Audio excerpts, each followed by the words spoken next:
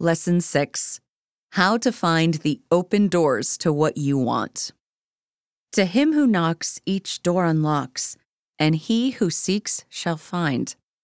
Nothing can keep thee from thine own, save thine own slothful mind. Behold, I set before you an open door which no man can shut. That beloved writer, Orison Swett Marden, quotes the above from the good book in one of his own good books, and I pass it on to you as a great and glorious fact. Whatever you really want is waiting for you, and the door leading to it is always and forever open. No man can close your door, and none but you can pass through it. These doors swing always outward, to larger and larger vistas, to wider and wider fields, to greater and greater heights. Your house of life is a hall of many mansions, each more beautiful than the last, but less lovely than the next. Whether you choose to occupy only a few of the first small ones and confine your existence within their restricted limits, or whether you will pass onward, outward, and upward, constantly expanding, developing, and growing till you revel in the beauties and comforts of all, depends entirely upon you. It does not depend on what you have, but upon what you are. Some of the people who are richest in money exist in wretchedly pinched quarters inside this house of life, while some who are considered poor are living gloriously in theirs, so happy in its joys, its outlooks, and its furnishings that they hardly feel the lack of other riches. No man can make these people poor. Without a place to lay his head, such a one is rich. He is rich in the things that count. The man who possesses only money is never really rich. However, to be either of these extremes is not necessary nor desirable. The man rich in mental and spiritual development can attain leisure for fuller development and be able to help greater numbers of other men and women if he possesses enough of this world's goods to enable him to devote himself to others. The man rich in money is not necessarily poor in reality and need not remain so if he is. The most profitable investment for such a one would be to begin at once to devote whatever time, money, and energy are necessary to finding his way out of the spiritual 2x4 closets in which he has been living and into the large, sunny rooms that have been emptily waiting all these years.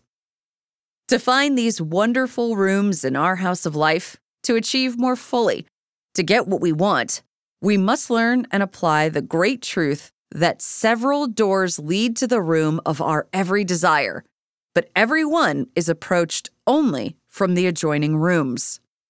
There are no alleyways, shortcuts, no windows to be scaled from the outside, no way to reach or keep what we want save by passing through these adjoining rooms.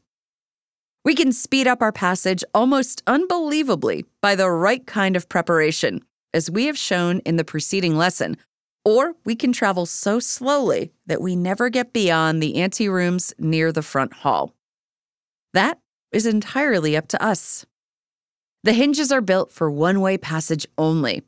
These wonderful doors swing out of the room you first occupy, and once you have passed through them to something bigger and better, you can never go back. Achieve something worthwhile, and never again can you go back and be less than that achievement. By it, you have grown and are ready for something bigger. These doors are of different kinds, sizes, and shapes, but each one is a door of opportunity. Knocks will not open these doors. A pull cannot keep one open very long. Push is the thing that does it quickest and swings it widest. Men constantly refer to their chances for advancement as openings, which they truly are. These swinging doors of opportunities are always found ajar. They are not locked, bolted, barred, or even latched. But to find them and swing them wide enough for you to pass through, you must do 3 things, as follows. Look for them, recognize them, then push them open. You can stumble over the biggest chance of your life if you are not on the lookout for it. Then it cannot help you unless you recognize it. And after all this is attained, it can do you no good if you fail to act upon it. These are facts few people seem to know, and many of those who do know them do not know just how to go about it to take these 3 steps. To make plain the surprisingly simple methods whereby you can do so is the aim of this lesson. An aim that has been accomplished with such clarity that hundreds of men and women throughout this country give it the credit for their success in the everyday world of practical affairs. In the previous lesson, we explained preparation as the foundation for these 3 steps. When you have built this foundation by getting big enough for something better than you now have, be sure there will be plenty of openings for you. It is only the man who is not equal to them who lacks opportunities, and even he is surrounded by many he must forego because of his own inadequacy. Each one of us must admit that we have had many more opportunities than we took advantage of. To him who is prepared, chances are literally everywhere. Get all ready for a thing, and nothing under heaven except your own death can keep it away from you. I will give you 2 widely different illustrations of this law. Have you ever known a super sensitive, touchy person? A woman, perhaps, who is always expecting to have her feelings hurt, who is looking for slights, snubs, and other wounds. You who do not have this experience have often wondered why these hateful things were always happening to her. But you need wonder no longer, and you need not waste your time or energy trying to save her from a repetition of them. She brings them upon herself, and only she herself can ward them off. How does she do it? First, she is prepared, fully, every time she goes out for this very thing. She plans how she will act when it happens and what she will say when the blow falls. Second, she is on the lookout every moment for something of this kind. She is keyed to the highest pitch of expectation, and just as with a violin string, the more taut this tension, the less is required to set up a vibration. She is so concentrated on looking for something of this nature that she misconstrues the most innocent remarks, looks, and actions as criticisms of herself. By assuming this, she causes those who were entirely innocent even of thinking of her to ridicule her. They would stop if she ceased looking for it. Being prepared and on the alert for criticism, she has studied all of its manifestations and is able to recognize them instantly. She senses if 2 people suddenly cease talking at her approach. She recognizes the supposed meaning of their glances while she is with them and is painfully suspicious of whatever tones, smiles, or words are used when she leaves. If these are gleeful, she attributes it to the fun they are supposedly having at her expense. If she hears or sees nothing indicative of this, she concludes they are evidently too clever to betray themselves. And if by any chance her name is mentioned, she catches it clear across the room. Though their conversation be carried on in whispers so low that nothing else is distinguishable to her, this one word rings out clearly. She has now taken the 4 steps which form the foundation for what has occurred: expectation, preparation, concentration, and recognition. She expects to be slighted, so she makes preparations for it. Being prepared to meet it, she keeps on the lookout for it. And by keeping on the lookout for it, she recognizes it when it isn't there, as well as when it is. All these lead inevitably to the next step. She does something about it. In other words, acts on it. This action starts it all over again by recreating the conditions, reseeding the soil in her own subconscious. This keeps her chronically in the mood. And the mood keeps the seed alive and growing, not only in her own mind and body, but by suggestion, also keeps planting it in the minds of others. You can see plainly how this happens. When she hears someone mention her name, she instantly decides it must have been in criticism, and in one way or another, directly or indirectly, but inevitably, she displays her resentment, pique, anger, or hurt. All these are destructive moods and cause even one's best friends to be disgusted after a while, until they too begin to grow tired and to avoid her. They naturally make explanations to others as to why they were compelled to do it, and this suggests the condition to a still larger circle. Those who were not her friends and who may perhaps have said or done things to wound her are only further antagonized by the reaction she gives to the gossip, while those who are neither friend nor foe are gradually moved to the opposition by her own actions, suspicious tendencies, and too sensitive nerves. These actions on her part complete the vicious circle and start all the trouble over again. What we expect, we prepare for. What we prepare for, we look for. What we look for, we are sure to find, and, by reason of sharpened sensibilities, certain to recognize. Then, when we recognize this thing which we have anticipated for so long, we act. This action is the ripened fruit of expectation. You can go one step farther back and see that our expectations are caused by our dominant moods. For those of you who would like a moment's review, I will go back to the real root of it all, the things that make our moods, our thoughts. Now, because we control our own thoughts, it is not difficult for any intelligent person to see that we directly and indirectly control our own lives and practically everything that happens to us. He who diligently seeks will find. He will find because there are several potential doors to each thing we want, and he will always discover at least one of these doors. If he seeks the good, he will find the good. If he looks for the bad, he will find the bad. The good always find good in everybody. The bad always find the bad. Both good and bad qualities are in us all. What we bring out of ourselves and other people is the important thing. We always and forever bring out of people, out of life, out of our environment, out of ourselves, out of our future, on the whole, the very things we are on the lookout for. Lookout is the mother of bring out. What we bring out is the measure of our success or failure. I once knew a man who held a position where it was necessary for him to meet and deal with several thousand people a day. These thousands came nightly to a large auditorium where each naturally wanted the very best seat he could get, and it was this man's business to see that everyone got fair play. Equal rights to all and special privileges to none was the motto, and he did his best, in the face of odds, to see that it was carried out.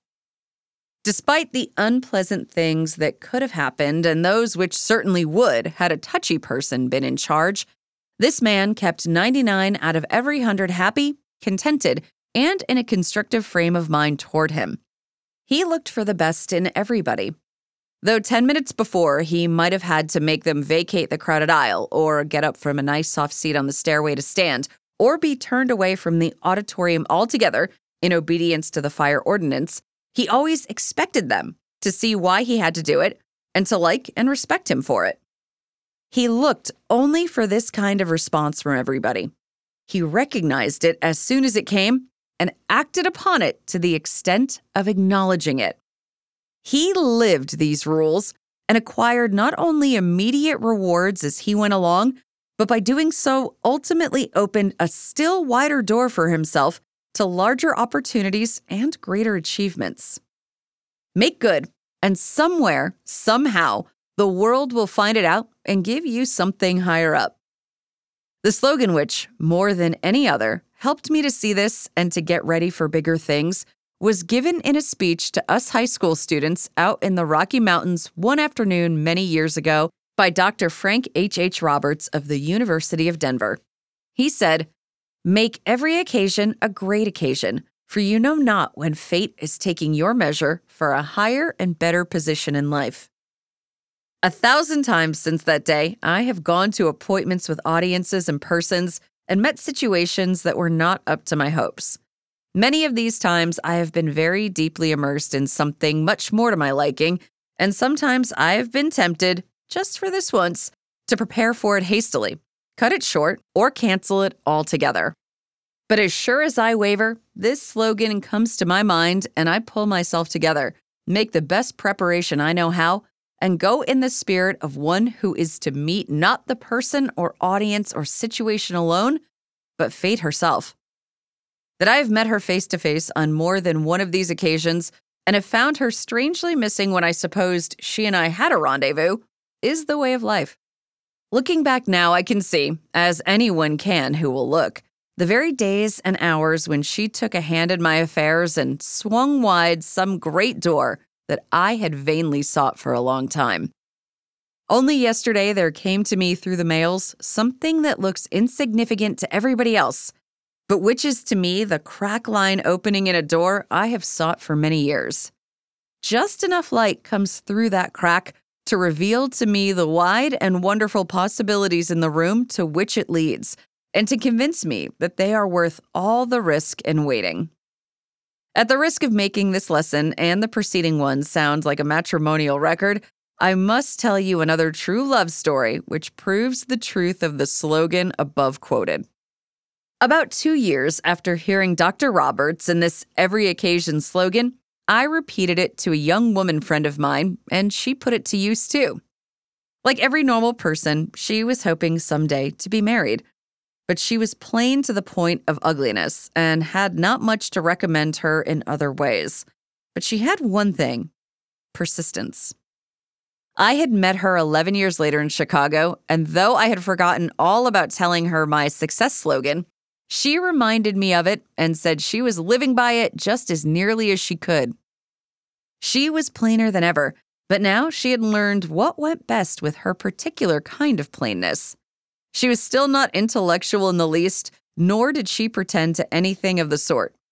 She stuck to the things she was interested in and made herself master of them. I know where I am most effective, she explained, and I concentrate on that. I also know what I can't do or be, and I let those things alone. I may never find a nice man to marry me, but I will have had a grand time looking for him anyhow. Merely living is a great game if you play it with all your might, as I am doing. I haven't had one single beau, but I'm not discouraged. I asked her for more details, for I knew I was looking at one of the few young women I had ever known who was seriously, earnestly absorbed in self-improvement and who had a definite purpose. Well, she answered, to begin with, I do all the things I've just told you. In general, that is. Then, in particular, I have selected a line of work which brings me in contact with a large number of the finest men in the city of Chicago. Someday, I shall find the one who is meant for me. I never go anywhere without looking for him. I never go anywhere without being ready to meet him. I never go anywhere without expecting to meet him. Every time I dress to go to work in the morning, to a lecture or theater in the evening, or to church on Sunday, I try to realize he may be there, and I do everything just as I would did I know he would be. In other words, and between you and me, I always try to dress and act and talk and conduct myself as though my intended were watching me. I think of every occasion as a great occasion because of this. 10 years later, I talked with her again and yearned for the success on which her heart was still as firmly set as ever. I knew that if she was, way down deep, still looking and preparing, the man must appear someday, but oh, how I longed for him to come quickly. She was then nearing 40, still plain, but as a result of her years of effort and care, a truly distinguished-looking woman. In trying to live up to her ideal, she had developed a very attractive personality. This had won her an ever-widening circle of friends among the finest of the people she contacted in business. The last time I passed through Chicago, she introduced me to her home on Lakeshore Drive and to her handsome, devoted husband. We were married the very day before my 40th birthday, she explained. His explanation was even more interesting.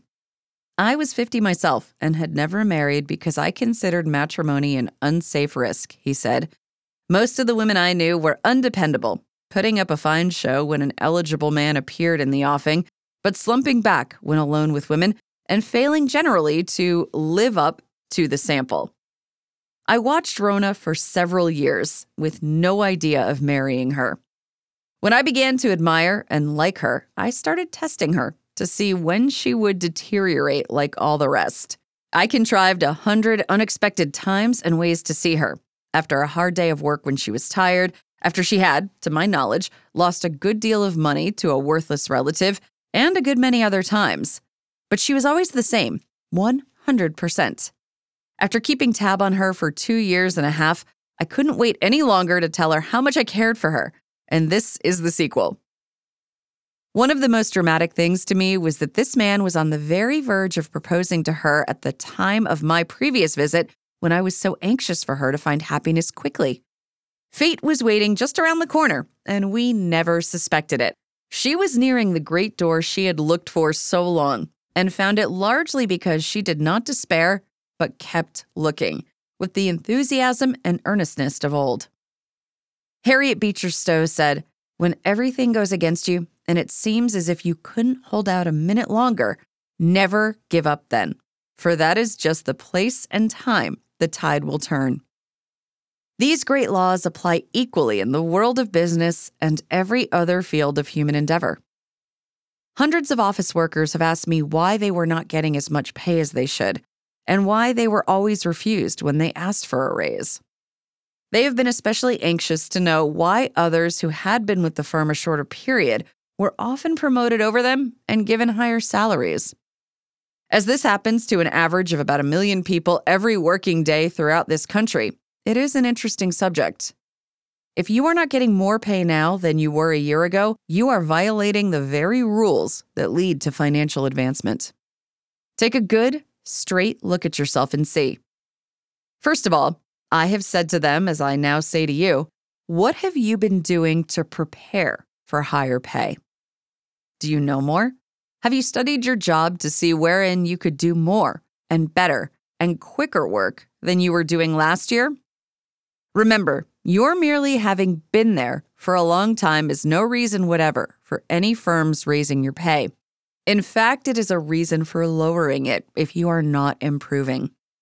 For the man who is not going forward is sliding back. If you are doing your work this year no better than you were last, you are not doing it as well. This may not sound right at first, but read it again and then think it over. Second, when you went to ask for your raise, you did not expect to get it. You fully expected to be turned down and even had your answer ready and your conduct planned for that very thing. In most cases, you had, all rehearsed and waiting, the speech you would make to the rest of the force when you confided to them your experience with the boss. Third, if you found no ways to improve your work and thus to secure a raise, it was because you did not look for them. There is not a job in the world, nor any piece of work, however small, that is, at this moment, being done as well or efficiently or quickly or economically as it could be. Keep your eyes open for some or all of these, and you will find them. Fourth, you have been stepping and stumbling all over these weak spots in your job without recognizing them. Furthermore, all kinds of ways for promoting yourself have been right under your nose, and you also failed to recognize them. Fifth, if you have recognized ways for improving your work but have done nothing about it, still it will do you no good. One or all of these things you have failed to do if you are not getting a bigger pay envelope than you were this time last year. Look yourself over and see in which one or two of these requirements you are naturally weak. Do you merely hope for a raise without ever expecting to get one, with the dejected spirit that says, "Oh, I hope so, but..." This kind of bluff never fools your great subconscious factory 1 minute. It knows that the but and the tone of your voice tell your true mood and give your real order, which it proceeds to deliver. Do you really look and search for chances to be promoted, but never get around to deserving a higher place? Do you tend to look for a loophole somewhere through which you may squeeze yourself into something better? It can't be done. Every loophole is being watched, just like the entrance to the big league ball games. and anybody who tries to slip through gets caught and sent back. People who are brainy enough to build a successful business are not so blind, especially concerning human nature, as to leave holes in the fence. If this is not your weakness, perhaps you are of the opposite kind, a plotter who works his head off for a big concern without protecting his own interests sufficiently to let the right man know of his existence.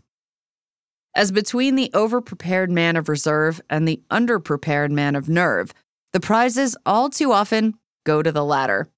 True, he cannot keep them if he does not buckle in and hurry to fill the new place, but one needs some of both. Get ready, and then don't fail to let the boss know you are ready. Let your work speak for you is a wonderful motto. You will not get far nor stay where you get unless it does.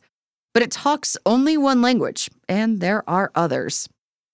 Every business concern wants two things in every one of its workers who meet the outside world: efficiency and self-confidence.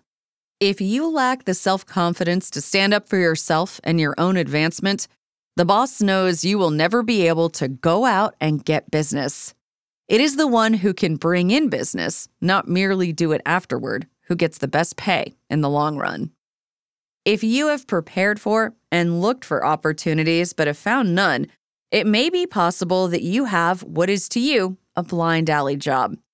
Either it has few possibilities or you do not happen to have the type of mind that is adapted to this particular kind of work. James J. Hill said, "Two men may be in the same office working side by side in the same line, one a decided success and the other almost a failure. But this does not necessarily mean that the successful one is more brilliant or able than the other.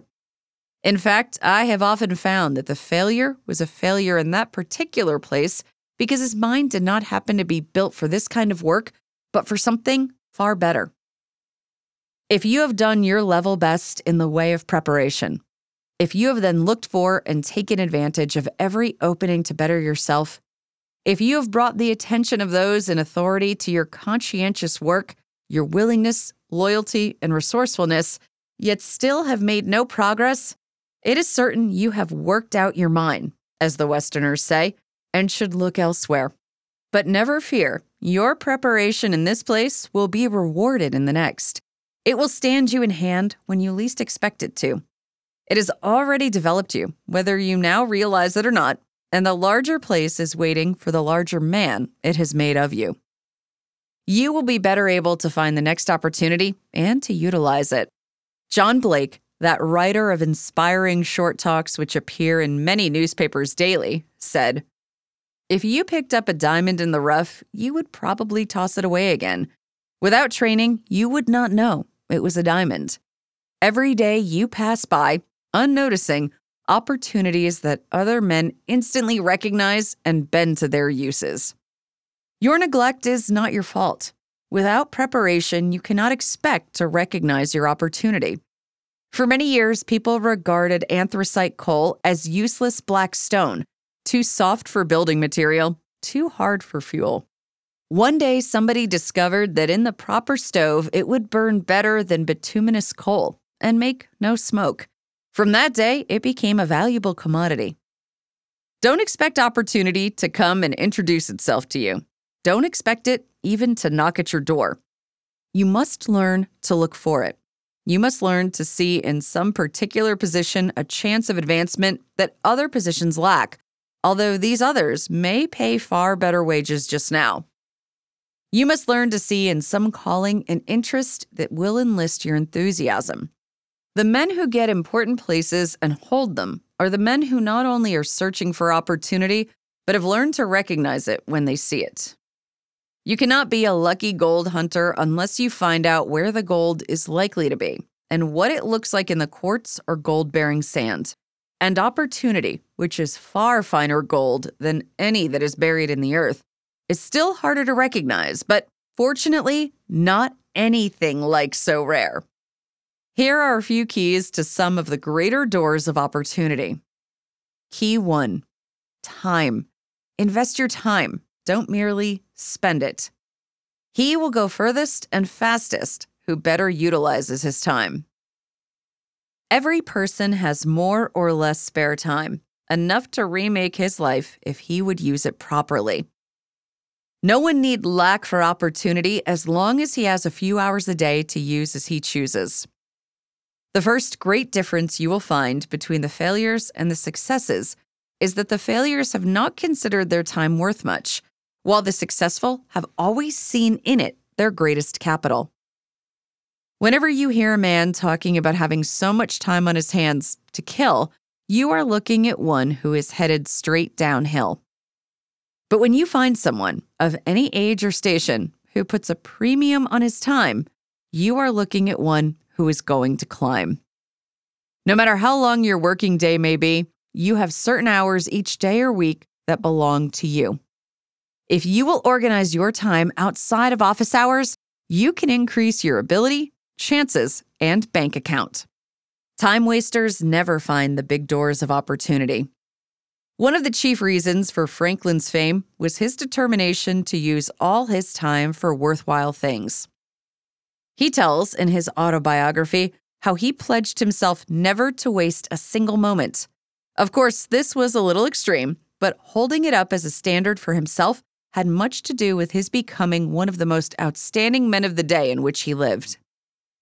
Nothing in the world can hold you back if you use your spare time wisely. This habit brings many incidental blessings as well as the wonderful direct ones. Here are a few.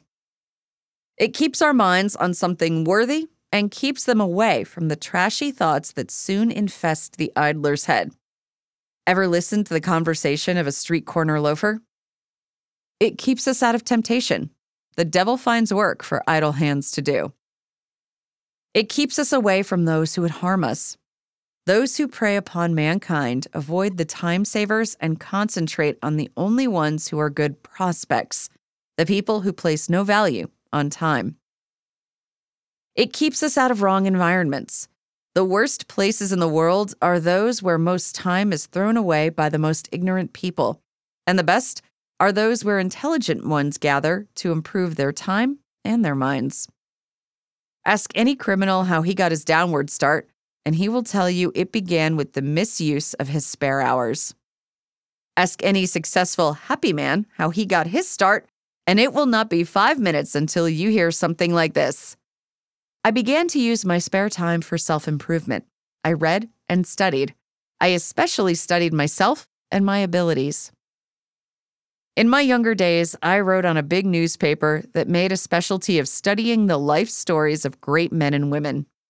In interviewing them, I made the discovery that they had, without a single exception, capitalized their spare time. Not one of them had money or opportunities to start with. On the contrary, they had less than the average, but they rose to the heights. Each had made a practice of throwing no more time away than was absolutely necessary. Each had thought of his time as his great opportunity, and by employing it properly, found many other chances waiting when the time came. Regardless of where you are now, you can go pretty nearly as far as you please if you will start today to invest the hours you have been throwing away. If you cannot plan any special program just at this moment, don't let this keep you from doing something helpful with the time which must elapse until you can decide on a schedule. Begin this very evening to apply your precious hours to something worthwhile. Read a dictionary if nothing else is available. You will be surprised how much you can learn in 10 minutes that you never supposed was in it. Make up a definite program as soon as possible, but meanwhile, don't throw hours away. If no better plan suggests itself, go out alone for a long walk this evening and think out what you want to become and to have, and the best way to start toward it from the spot where you are right now. If you have been in the habit of killing this best friend you have every few evenings by dropping into a trashy movie, a pool room, or the home of shallow, selfish, superficial people, sit down all by yourself and answer this question. How much better off am I for all the cheap shows I have seen? Did they ever open for me a door toward better things? You will realize they have slammed many a one in your face. Are you better off today for the golden evenings you have whiled away with ambitionless excitement seekers? On the contrary, you have lost many a dollar, many a good night's rest, and many a good chance by doing so. How much farther along the road of health, happiness, and success are you as a result of listening to gossip, talking about people, or exposing the weak points in the other fellow's armor? But you have fallen back many a mile for it. How much gain in health, happiness, or success can you credit to the habit of drifting with the crowd, evening after evening? You want more money, more recognition, more opportunities. Ever have anybody step up and say, "Here's a raise, John. I saw you out late with that gay crowd last night." Ever get a letter in the mail which read, "Dear George, I have been watching your record. I see you haven't missed a vaudeville or one of the Follies in over a year. I don't believe you have missed a single jazzy thing of any kind lately. Come over and accept a good position with my firm at a substantial raise." Ever have this experience? Meet some big employer as you came out of a pool room at 11 p.m. and have him say, "Why, hello there, young man. I'm looking for somebody of brains, vision, and efficiency to take charge of a department at a fine salary, and I figured here was the place to find one." You fine young women who want a nice home and husband and children someday, did you ever have a young man who's working for the best in life and who will get it because he capitalizes his own spare time? Say to you, "I want you to marry me because I notice you never spend an evening at home. The minute dinner's over, out you fly till goodness knows when, and I've decided you'd be a wonderful wife." I can hear some of you saying, "If we stayed home every night and studied our heads off, we'd never get married. You have to keep going to meet anybody." Yes, to meet just anybody. But to get one who is somebody and have him for your very own, you've got to be somebody yourself. And you can't be if you spend your spare time like the anybodies. Key 2, spirit. Approach every person, situation, and condition, everything in your life, in the right spirit. By this is meant the spirit of fairness, not trying to get anything that is not rightfully yours. The spirit of tolerance for everyone, regardless of what his faults may be. The spirit of kindness toward all mankind. And the spirit of truth, the best of which you are aware.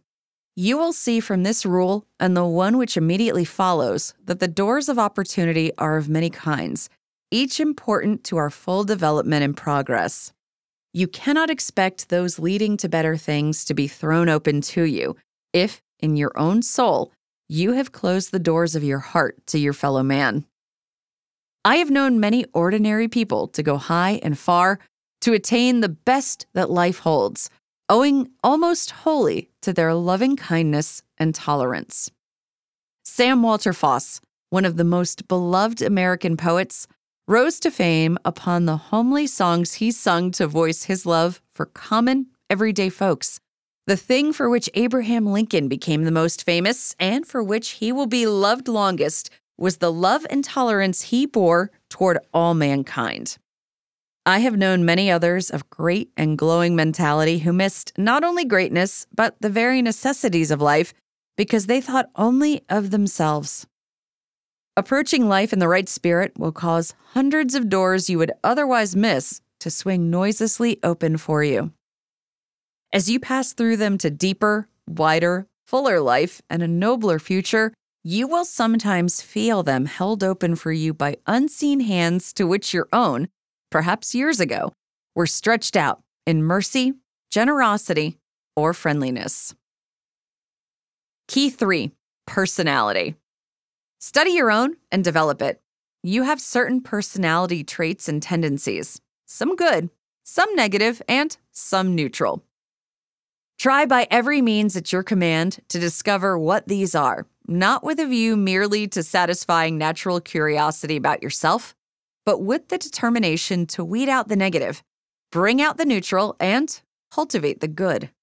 Personality will open one of the widest of opportunities doors. Through an attractive personality, more quickly than by any other means, you may rise to fame and fortune.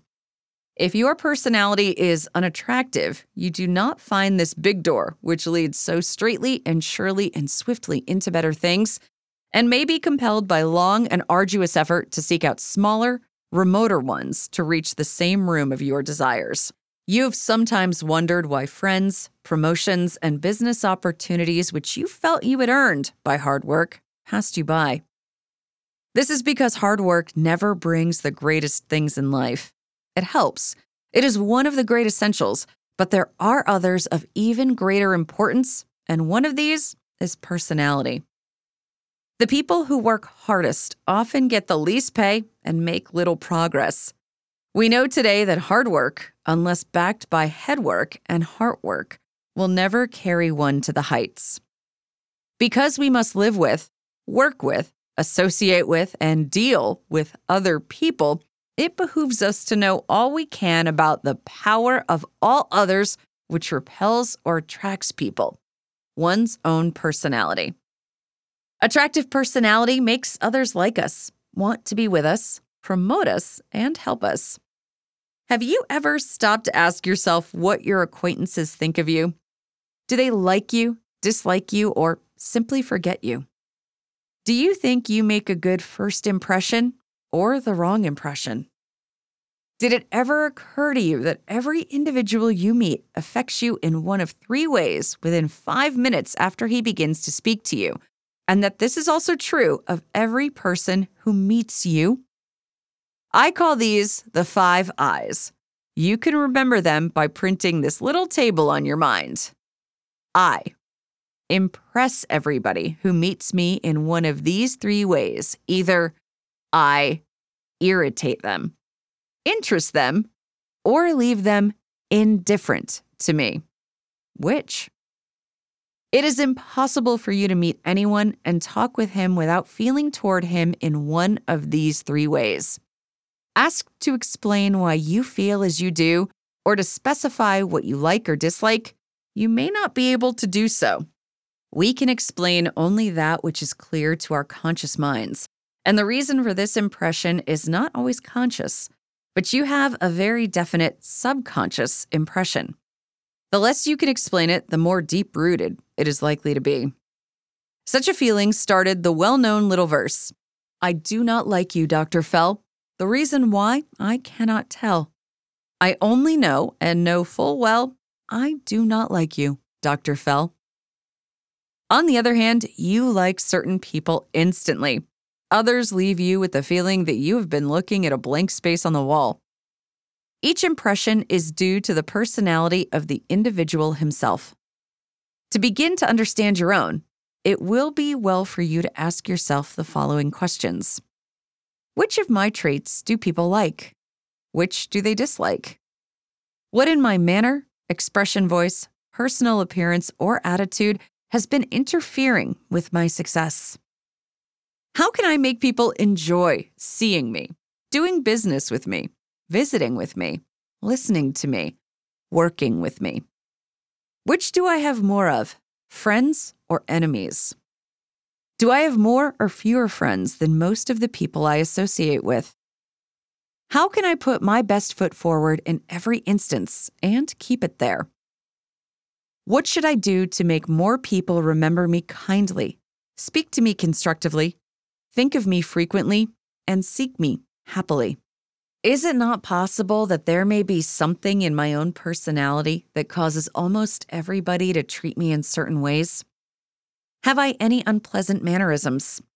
What do I do that rubs people the wrong way? What within myself is holding me back? What within myself sometimes causes people to impose on me, neglect me, criticize me? Why do I not get more invitations from the people and to the places I would most enjoy? Why have I lost friends in the past? What, more than anything else about me, do most people seem to admire? Is this thing real or only an affectation? There are many more such questions, but these will give you a fair idea of the kinds of things to look for in yourself. It is essential that you correct them if you want the great door of opportunity to swing wide for you. A man's personality, utterly regardless of his merits or faults, can induce us to long to promote him or to hold him back, long to help him or to see him fight it out alone, long to vote for him or to see him defeated, sacrifice ourselves for him or pass him by. The same is true of your own. Though you possess beauty, brains, money, and position, yet have a repellent personality, you can live and die unloved and unsuccessful. Though you have none of these, yet develop a winning personality, you may acquire by this alone almost anything you desire. Ugliness, poverty, obscurity, these are but pebbles in the pathway to those of a magnetic personality.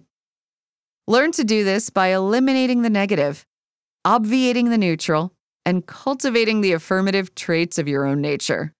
The location of many of the great doors of opportunity can best be discovered by studying yourself. Often they will open for you when they would not for others, because you hold the key to them in your own innate capacities. Key 4. Health. Safeguard your health. The average man is committing suicide by inches, digging his grave with his teeth and driving nails into his own coffin with stimulants, dissipation, lack of rest, or other forms of bodily abuse.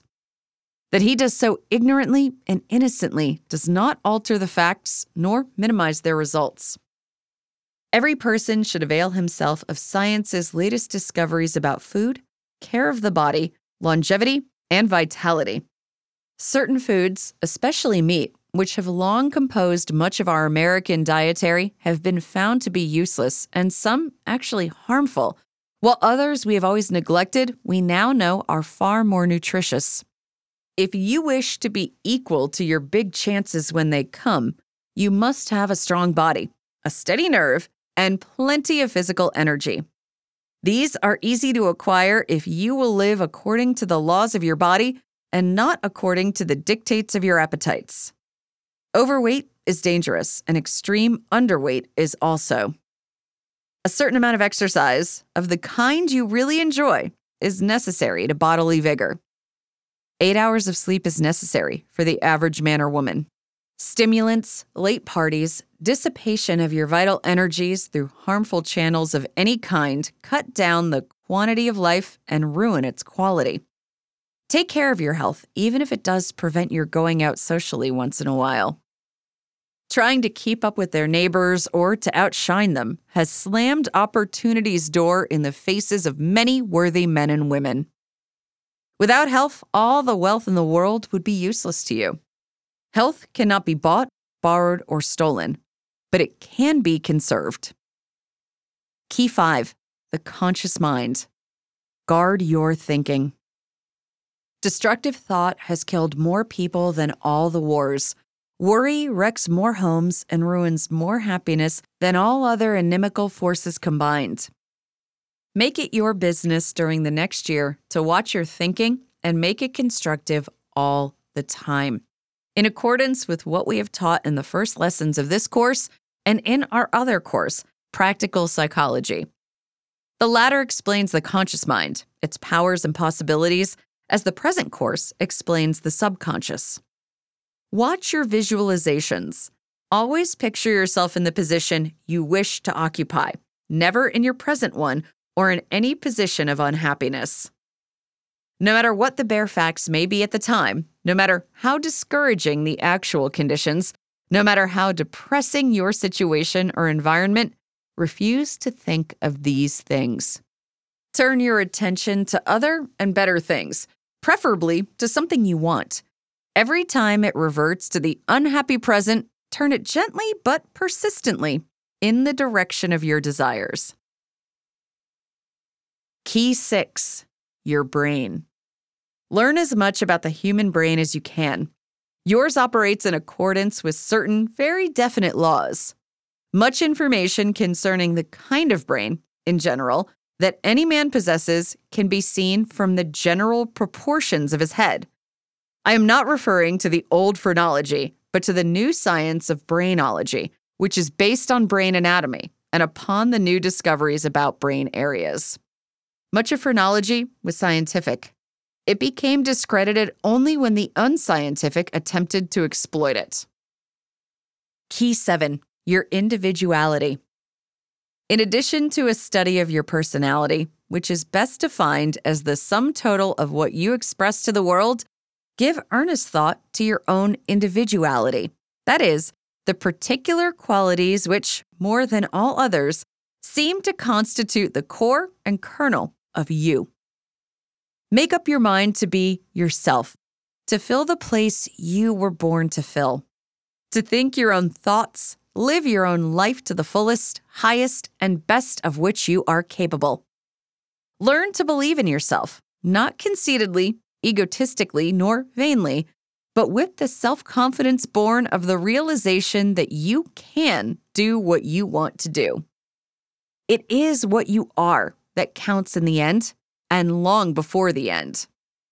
Worth, ability, character, and individuality are so rare, so valuable, and so much in demand that yours will be rewarded more fully and quickly than you can believe once you develop them and give the world a chance to see them. You are unique. No one quite like you ever lived before, and none exactly like you will ever live again. Make the most of your differentness. When you are misjudged, criticized, ridiculed, or misunderstood, just remember that every person who ever amounted to a hill of beans was criticized, but seldom by his betters. When a man tells an unkind story on another, he is telling a worse one on himself. So long as people talk about you, you are not dead. Also, people do not take the trouble to criticize those they consider their inferiors. As a matter of fact, the highest compliment that can be paid to you by certain kinds of people is their criticism. That it is unintended only makes it that much more genuine. Key 8. Your right vocation. If you want one of the very largest, widest doors of all to open to you, and later on to open many others for you, study one more thing about yourself: what you would love to do. To begin to get an accurate idea of the kind of vocation you were born to follow, if you do not already know this, think back and ask yourself, what kinds of things you enjoyed doing in your teens? In other words, what kinds of activities did you engage in during that time, of your own free will, during leisure and vacation time? Here is an amazing and fascinating fact recently discovered. Every person who has succeeded signally in any vocation has shown a decided gravitation toward its activities between his or her 12th and 20th years. The great subconscious mind never sleeps, never rests, and never forgets. If you will get into the work you love, it will find doors of opportunity for you that you cannot now even dream of. What we love to do, the subconscious mind is always concentrated upon. For this reason, it forever seeks out newer and better ways of approaching perfection in anything we love. Every invention and every improvement of importance in any line has always been worked out in the subconscious mind of somebody who loved that kind of activity and whose mind, therefore, worked on it automatically, day and night, asleep or awake. You will never do your highest or best outside of work you love.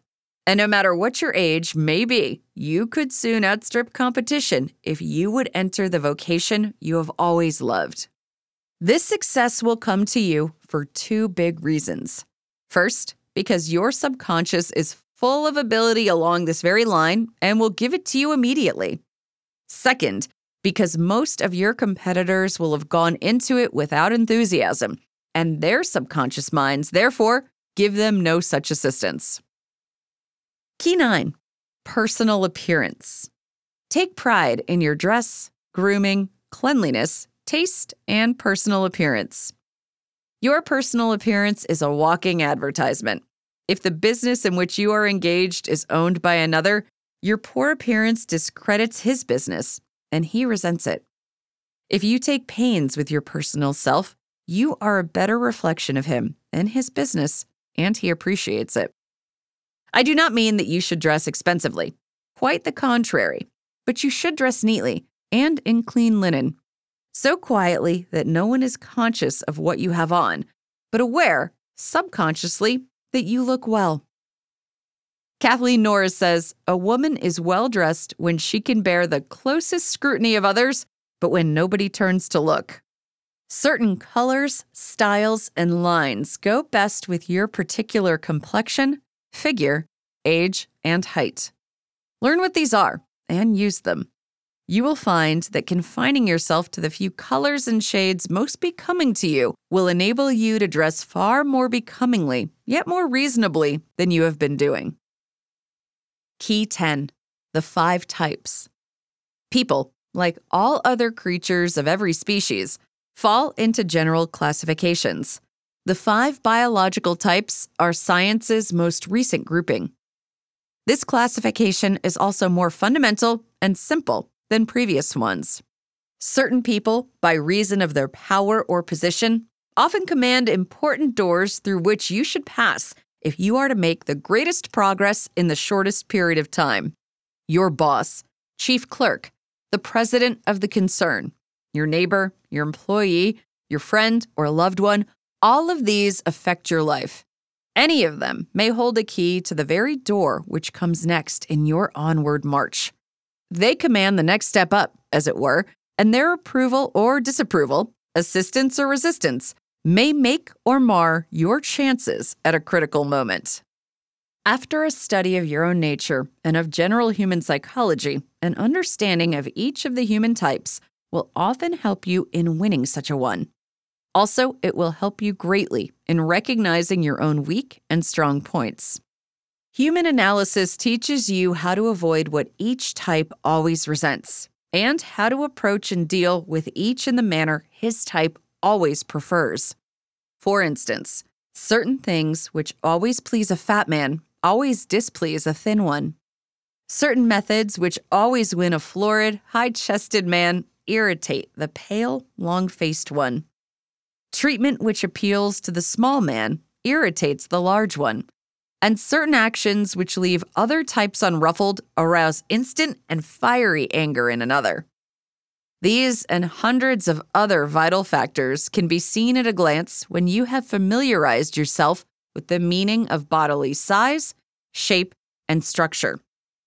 Remember that every person you meet can, in some degree, help you onward or hold you back, and that he will do the one or the other largely as a result of your treatment of him personally. An understanding of the 5 types of human beings gives you a passkey to many doors.